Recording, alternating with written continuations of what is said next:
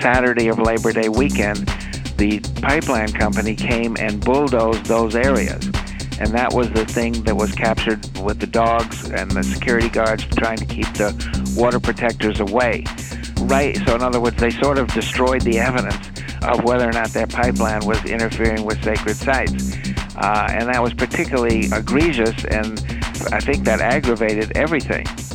One of the main disagreements through the consultation process was the tribe's demand, may be too strong a word, but what the tribe said was, look, Dakota Access may have done a survey to determine whether there were cultural sites within this route, but we, the tribe, we look at the land and the connection to cultural sites very differently.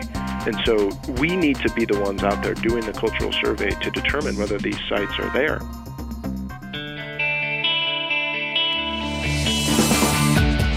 Welcome to the award-winning podcast, Lawyer to Lawyer, with J. Craig Williams and Robert Ambrogi, bringing you the latest legal news and observations with the leading experts in the legal profession.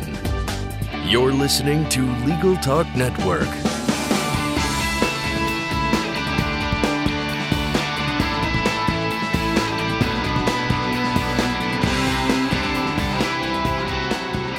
Welcome to Lawyer on the Legal Talk Network. This is Bob Ambrogi coming to you from near Boston, Massachusetts, where I write a blog called Law Sites and also co-host another Legal Talk Network program called Law Technology Now, along with Monica Bay.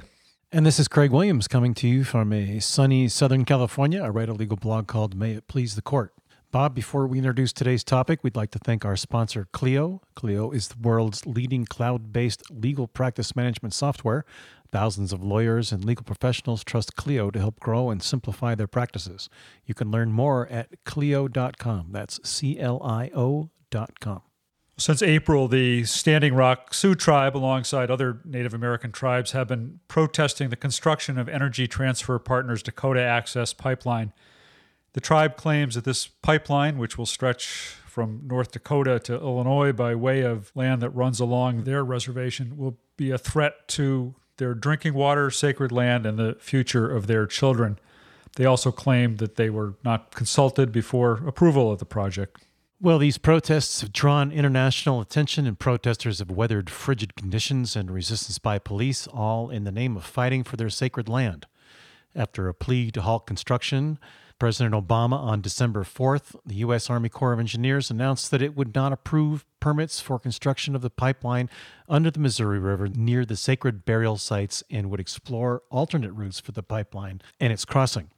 So Energy Transfer Partners and Sunoco Logistics blasted President Obama's decision through the Army Corps of Engineers for abandoning the rule of law in favor of currying favor with a narrow and extreme political constituency.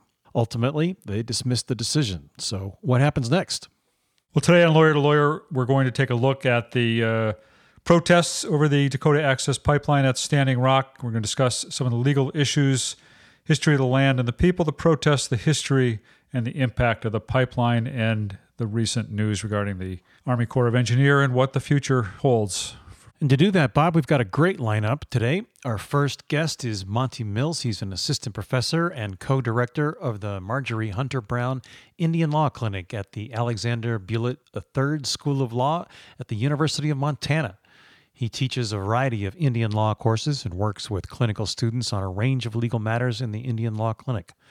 Prior to joining the faculty at the Bullitt School of Law, Monty was the director of the legal department for the Southern Ute Indian Tribe in Colorado. Welcome to the show, Monty. Thank you very much. And also joining us today is attorney Jeffrey Haas. Jeffrey is a founding partner of the People's Law Office in Chicago, a law office that was formed in 1969 to help defend demonstrators against the Vietnam War, Black Panthers, SDS, and others of the time. Jeffrey has represented a number of notable clients and groups over the years. He's recently been at the Standing Rock camp as part of the legal team there, the Red Owl Collective, which is assembled by the National Lawyers Guild. He's been writing some articles about activities there and is not too far from there right now. So welcome to the show, Jeffrey. Happy to have you on. Thank you. Glad to be here. And we should also note that we've actually reached out to Energy Transfer Dakota Access Pipeline Project to invite them to be on the show, and they did decline our invitation, and we reached out to the Army Corps of Engineers and received no response from them. So what I'd like to do, I want to, of course, this has been a big week. A lot has happened this week, and I want to get to that. But before we do, I wonder if one of you could kind of walk us through how we got to where we are. What is the history of this protest? What is at issue here? Jeffrey, could you address that for us? Well, I certainly will try to. The partners of the Dakota Access Pipeline want to build a pipeline from the Bakken oil fields to deliver as much as 500,000 barrels of oil a day down to Illinois, and possibly it goes down to the Gulf. And so they've been looking for the route to do, and they went through various efforts. And the original route they took would have placed them going across the Missouri River right above Bismarck. But they decided that that was too much of a danger to the Bismarck water supply, so they rerouted themselves right above the Standing Rock Reservation and on treaty land that had historically belonged to the Sioux tribe, and also where many of their sacred sites and burial sites were. And so their pipeline path went right through this area. And so in response, originally the Standing Rock Sioux, but they were joined by the other 6 nations, and ultimately by 200 Native nations, joined in building a camp just a few miles, a couple of miles south of where the pipeline would go across the highway, and have been protesting it because they say it will endanger their water supply, which they get from the Missouri River and the lake adjoining it. They also say that the construction interferes with and destroys many sacred sites and burial sites of their land. And they also say that they were not consulted, either from the sacred site standpoint, nor was there proper consultation done in terms of the environmental impact. It was a rather superficial environmental study that was done for this pipeline, not the much more in-depth environmental EIS that is normally required when you have a pipeline going through this many lands. So when the pipeline got very close to the Sioux land, they actually filed a lawsuit in D.C. claiming they hadn't gone through the proper MITA consultation with the tribes, saying that the pipeline violated both the Historical Preservation Act, the NEPA, and the National Environmental Protection Act. The court in D.C.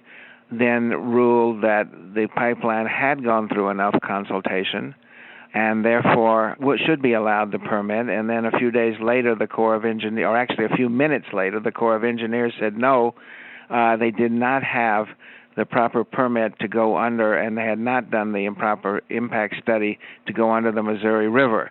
So they've been denied that easement. And they advised the pipeline to stop building 20 miles on each side of the Missouri River. However, the pipeline did not stop building. They kept going closer and closer to the camp and closer to the river, and the camp grew. And over the last few months, there have been several confrontations. 99% of the people at the camp have been really practiced nonviolent civil disobedience, and that has been the tenor. There may have been a couple of rocks thrown or may have been a hay bale set on fire, but by and large, the tone and the attitude, most of the people have been praying, they have been nonviolent, but they have put their bodies in the way of the machinery to build this pipeline, which they see as an encroachment on their sacred lands and a threat to their water supply. The main call at camp is water is life, and they feel that this pipeline that goes through and under their water source and drinking source and fishing and hunting area is a violation of their treaty rights.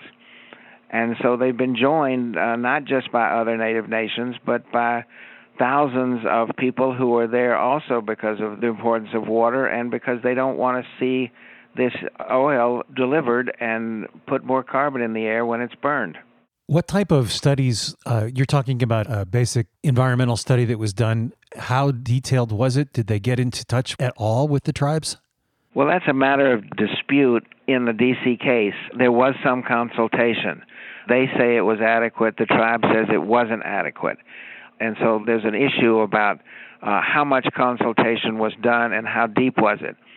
Similarly, in terms of the environment, they didn't do an overall environmental impact statement or study, which would have required to talk about the entire effect of the 1,100 miles of the pipeline, not just a particular segment of it. So that's one of the arguments, and that's one of the reasons that the Army Corps of Engineers said we have to look at the bigger picture, we have to look at our effect on sacred sites, we have to do more consultations. And they said we are going to do now an environmental impact study.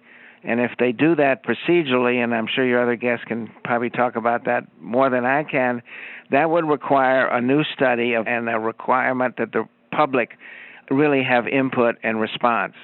And it would delay the pipeline considerably. And I don't think either the financiers or the pipeline itself are going to accept that. And one way or another, they're going to try to get this decision overturned. Monty, let's bring you into this conversation. You're assistant professor of Indian law at the Indian Law Clinic. Is there precedent here? Are these issues of Indian law, or are these broader issues of environmental law? Or how do you view what's at issue here? They're really both. I tell my students who are studying Indian law here all the time, the one thing about Indian law is, among many things that makes it great, it is every other area of law wrapped into history and questions of justice over time. And I think that's really what you're seeing here. I think Jeff did a great job of sort of summarizing the big picture, but in some ways this dispute, you could look at it in an even bigger picture, because it does raise questions not only about environmental law and about Indian law, but about the history of the treatment of tribes and the history of this particular region of the country. Jeff mentioned treaty rights that are over 150 years old that are relevant still in the determination of this modern-day pipeline and this dispute. So it incorporates aspects of Indian law, including the federal government's relationship to and obligation to Indian tribes, tribal sovereignty, treaty rights.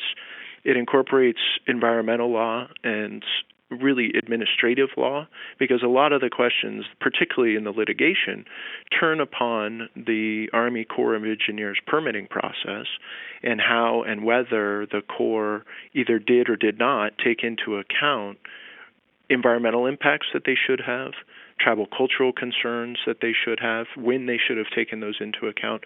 And in many ways, the tribe's challenge to this project is sort of based in all of these areas, but as much as anything else, it's really a challenge to the way in which the Army Corps has chosen to authorize infrastructure projects of this type, because essentially Dakota Access was able to design a pipeline route in such a way to minimize the potential for federal oversight or delay, review, and permitting.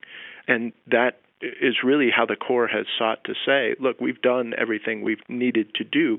We don't need to do an environmental impact statement because we only have jurisdiction over 3% of this 1,172-mile-long pipeline.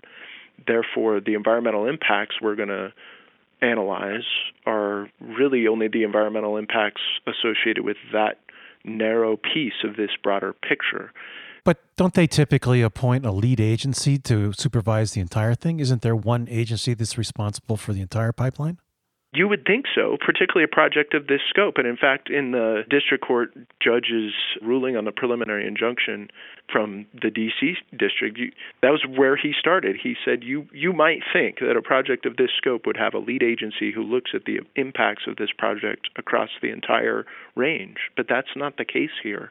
There is no overarching federal law that gives a federal agency responsibility to oversee this type of pipeline projects on a sort of cumulative basis. Now, there's an argument, I think, to be made that but for the Corps' approval of the 3% over which they have jurisdiction, the whole project wouldn't go forward, and therefore the Corps should look at the cumulative impacts, even if they're only approving now what is really about a quarter of a mile, maybe a little bit longer, of this whole stretch. If they don't approve that, that defeats the whole pipeline potentially. So arguably they have to look at the cumulative impacts. But it really is in some ways a matter of agency discretion how they define what the impacts of their approvals are, what the scope of the effects of that approval are. And in this case, at least thus far, up until really the last couple of months, the Corps as a legal matter had said,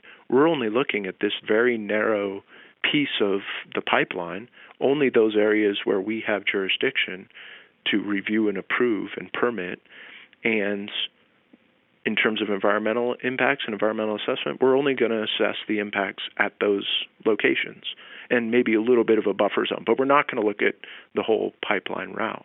How does the law of trespass apply here? I mean, I presume that the Indians own the land, or if not, then someone else, but who owns this land? You're right. And one thing to clarify, the pipeline does not cross reservation land, so it's not within Indian country. If it were, then the tribe would have very different rights. In fact, they would have to get the tribe's consent to grant a right-of-way across tribal lands. But much of this pipeline, a significant majority, I think it's like 97%, crosses private land. And so the company has gone out and purchased easements and rights-of-way through the open market with those private landowners to get the permission to install this pipeline. And so it's not a matter of crossing Indian lands, which would raise a wholly different set of issues. Many of the same issues would still be present, but the tribe would certainly have a different role and authority. It does run adjacent to their property, right? Exactly. The court decision that we talked about says it runs within a half a mile of the reservation, and the plaintiffs say that it will, potentially destroy sites of cultural and historical significance. Exactly. And I think that's really where I kind of began with the bigger picture, because Indian tribes across the country, because of the federal policies over the centuries of removal and reservations and treaty making, tribes have claims and cultural sites and connections with places far from their current present-day locations. And so one of the underlying and central issues here is, how do those claims play out? How are those rights that tribes have reserved in these treaties honored, particularly when you're talking about a large national infrastructure project that crosses a number of different states, a number of different types of land, and doesn't cross Indian country, and yet tribes retain, whether it's treaty rights or cultural connections with lands in those areas. How do those rights get recognized? How do those rights get honored? And particularly when a federal agency is responsible for reviewing and approving those projects, what are the federal agencies and more broadly, the federal government's obligations to recognize and engage with the tribe to do that? I just wanted to add one more thing, too, about your question about private land. One of the issues that came up in the context of the preliminary injunction motion was, as you're probably familiar, and much of your audience who are lawyers will be familiar with, sort of the standards for preliminary injunction and being able to demonstrate that without an injunction, irreparable harm would ensue. Well, one of the things the district court looked at was, much of this pipeline is already in the ground because it's already on private land. There was no federal review, permit, et cetera, needed for the company to go ahead and put in this pipeline. So to the extent the tribe is saying putting in this pipeline will irreparably harm our interests, the court found it important that, that can't be the case on these areas of private land where the company's already put in the pipeline. The tribe's not going to be able to demonstrate that they would be irreparably harmed because whatever harm that's happened, it's already been done because the company had the right, largely because they designed the route to stay primarily on private land. They've already done it. I just would like to comment on that, particularly that in the D.C. lawsuit, right before the judge was ruling, one of the landowners who'd granted an easement let the archaeologists from the Standing Rock tribe come on the land to do a study. And on Friday, September 2nd, he filed with the court a statement indicating there were sacred sites, burial sites, and sites like reproduction of astronomical bodies on a particular area just west of Highway 1806. The next morning, Saturday of Labor Day weekend, the pipeline company came and bulldozed those areas.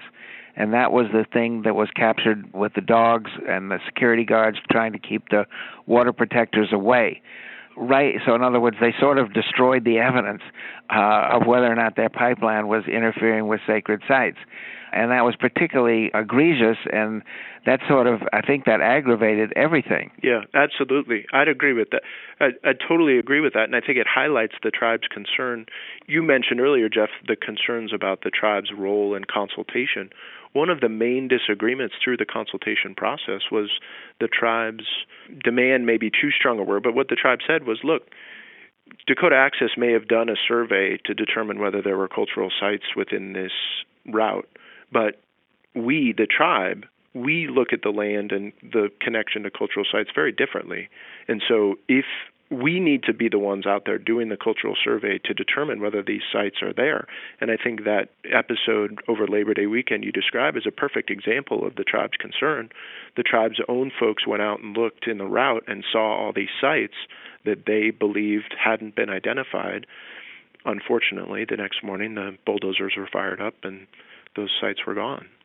So with the decision now from the Army Corps of Engineers to hold off on this, what's the mood there? What's happening at the camp now? Does this mean the camp is going to disband? Are people satisfied, or will the protest continue?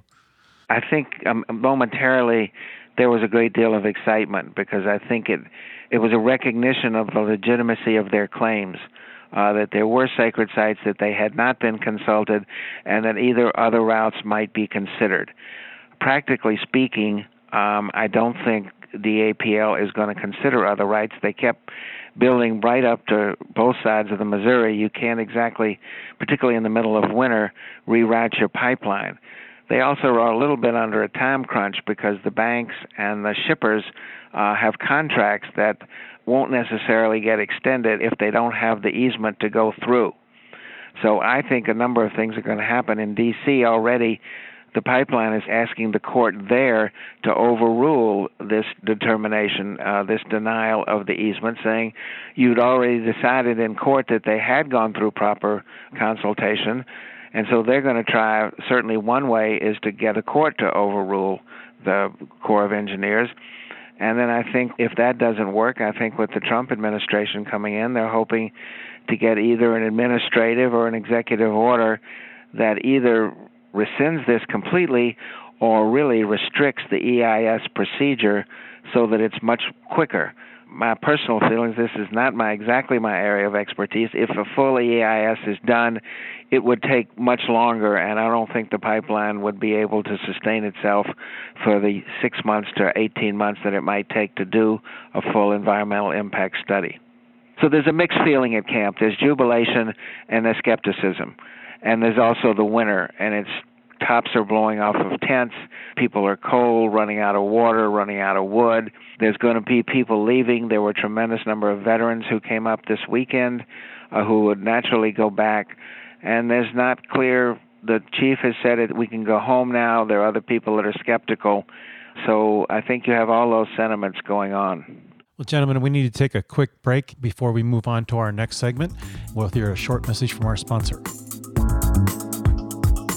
Clio is an invaluable software solution for law firms of all sizes, handling all the demands of your growing practice from a single cloud-based platform. Clio enhances your firm with features such as matter and document management, time tracking, and even billing. Clio is an effortless tool that helps lawyers focus on what they do best, practice law. Learn more at Clio.com, that's CLIO.com.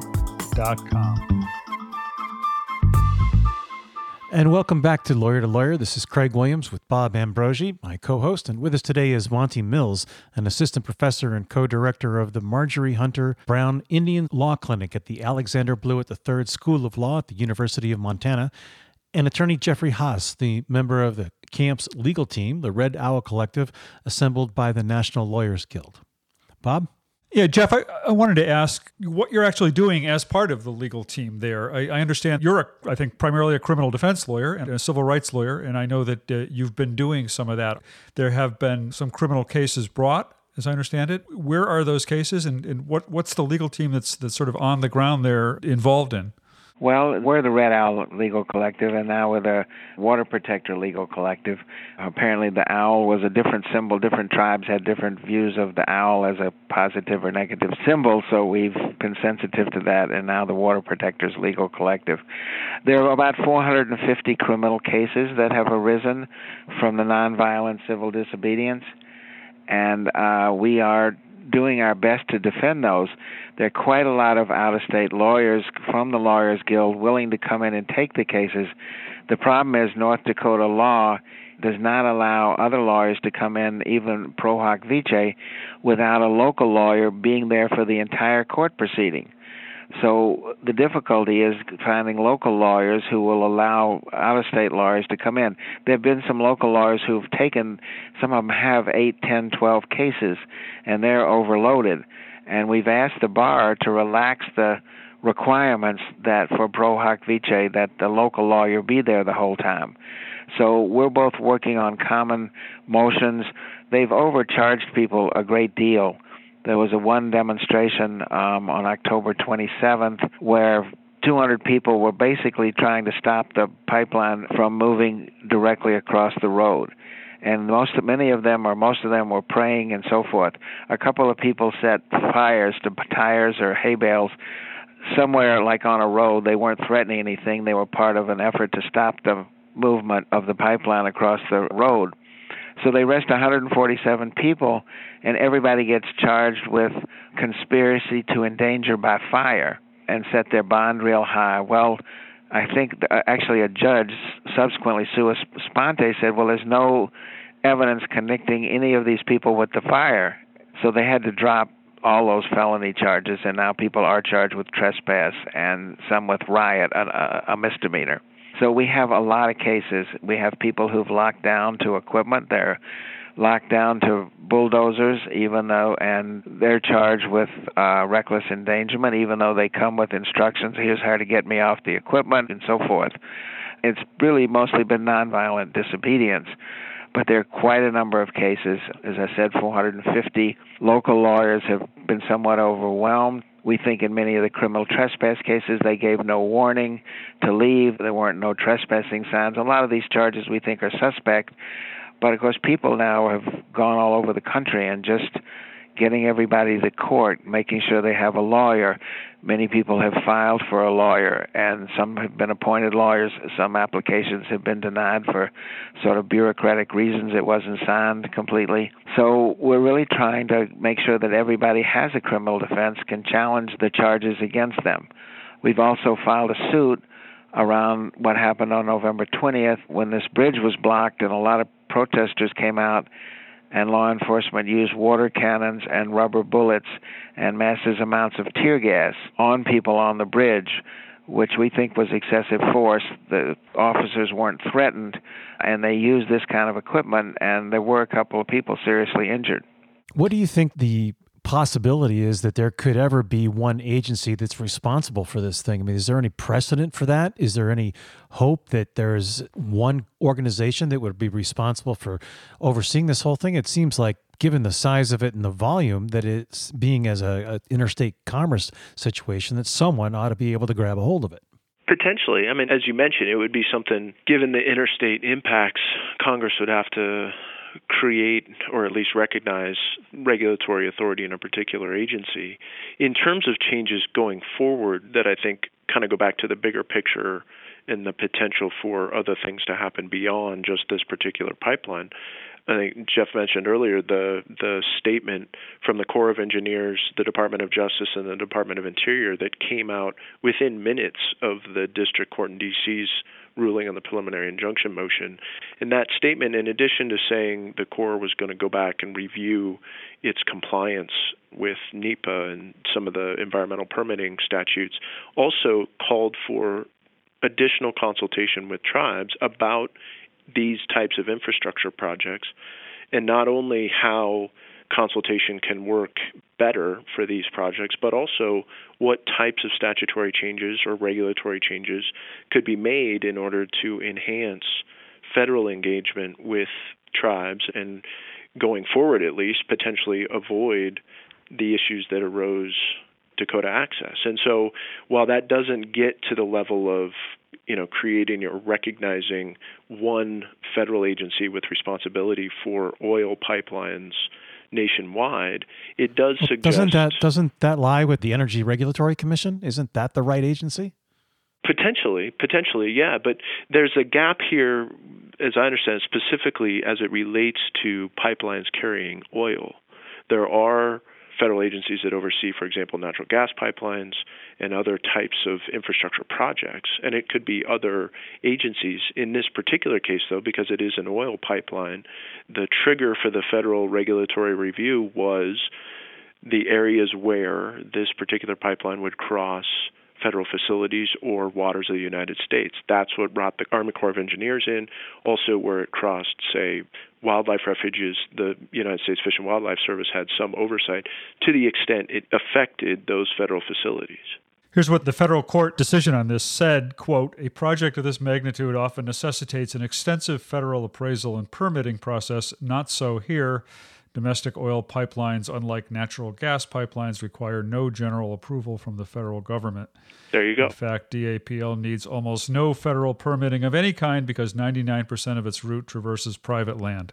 So that's what the judge said in the September ruling. Right. The reason 99% of this particular pipeline is on private land is, as I think the judge describes later in sort of his factual review of this scenario, Dakota Access designed the route and had a software system that would identify the easiest, quote-unquote, and most efficient, quote-unquote, route for the pipeline to be constructed. Can I just ask, I'm curious, as I think both of you have alluded to the fact that the United States has a long history of, essentially exploiting Native American, taking advantage of them with regard to land claims and mineral claims. What do you think it is that so sort of brought this to a head this time? Why has this case, this situation, drawn protests not just from this one tribe, but from Native Americans all over the United States?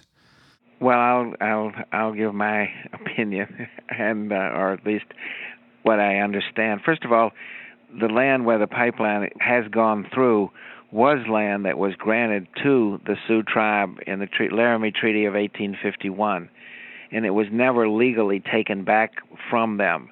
So they call that treaty land, which technically they don't have the property right to under U.S. law, but they claiming that right was given to them, and it's never actually been taken away in a legal manner. So even though it's not the reservation, it is treaty land. They're also, of course, claiming that that land contains many sacred sites. And so there's that claim, this history beginning in the 1800s. Then you have a number of years ago, the Army Corps of Engineers decided to dam the Missouri River, and I don't know, several 100,000 acres of standing rock land was, even though they were compensated for it, they didn't agree to it. I don't think they've ever cashed the check. But anyway, some of their most fertile land on the western side of the Missouri River was taken away to create a reservoir. So this was also part of the background here. So then you put that all on the fact that also they decided the pipeline was too dangerous for the water supply for Bismarck, which is mostly white, but apparently it's not too dangerous to cross the Missouri River and the lake right where they get their water supply from.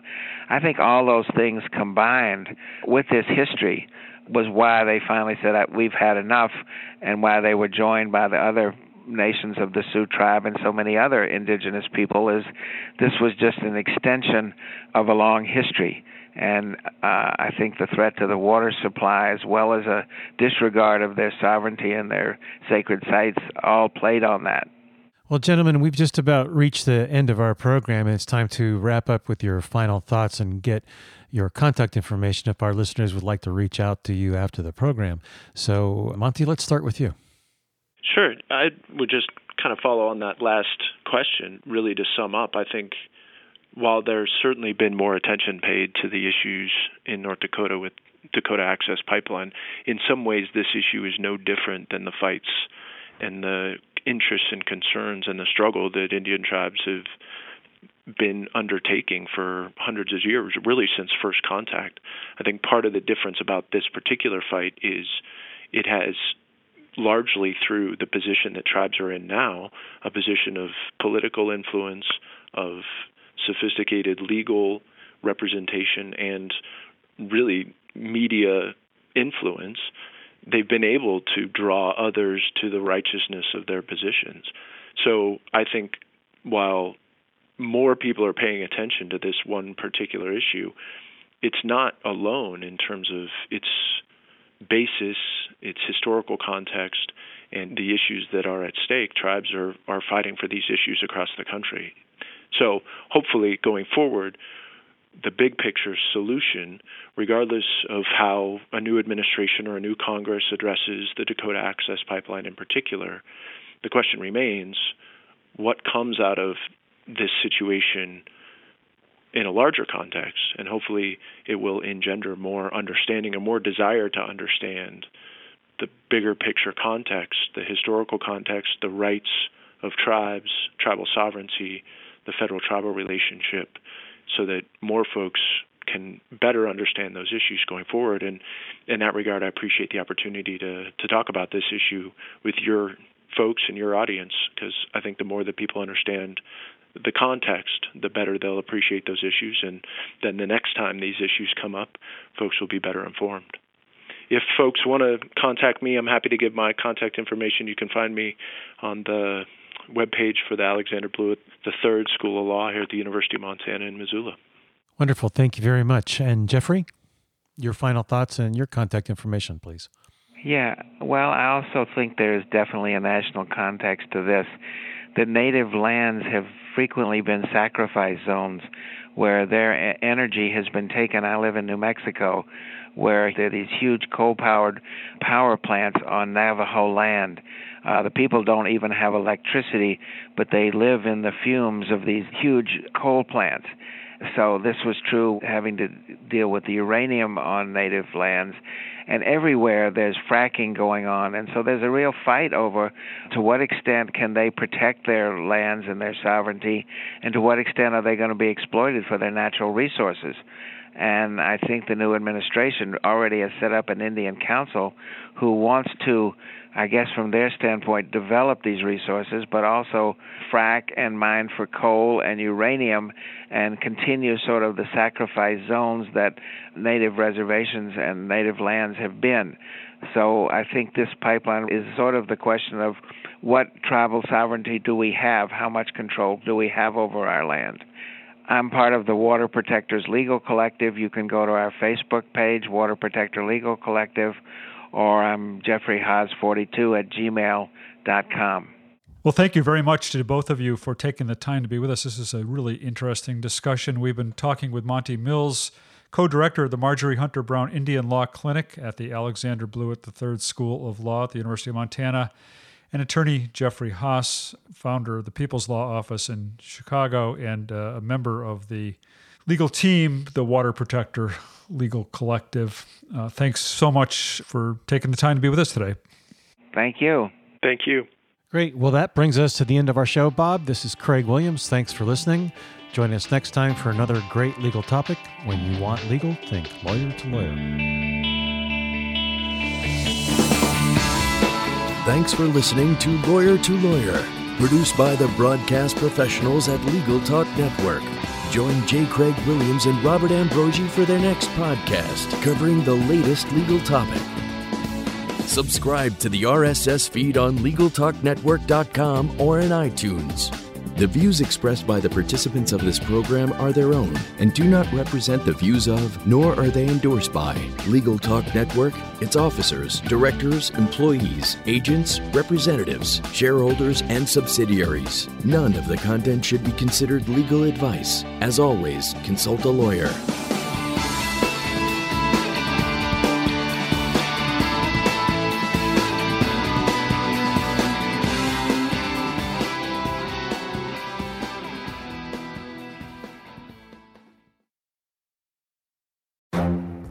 The Lunch Hour Legal Marketing Podcast, your resource for the tips and tactical advice you need to grow your business. Plus, keep up with the news and commentary you crave to stay one step ahead. It's hosted by me, Guy Sakalakis. And me, Conrad Som.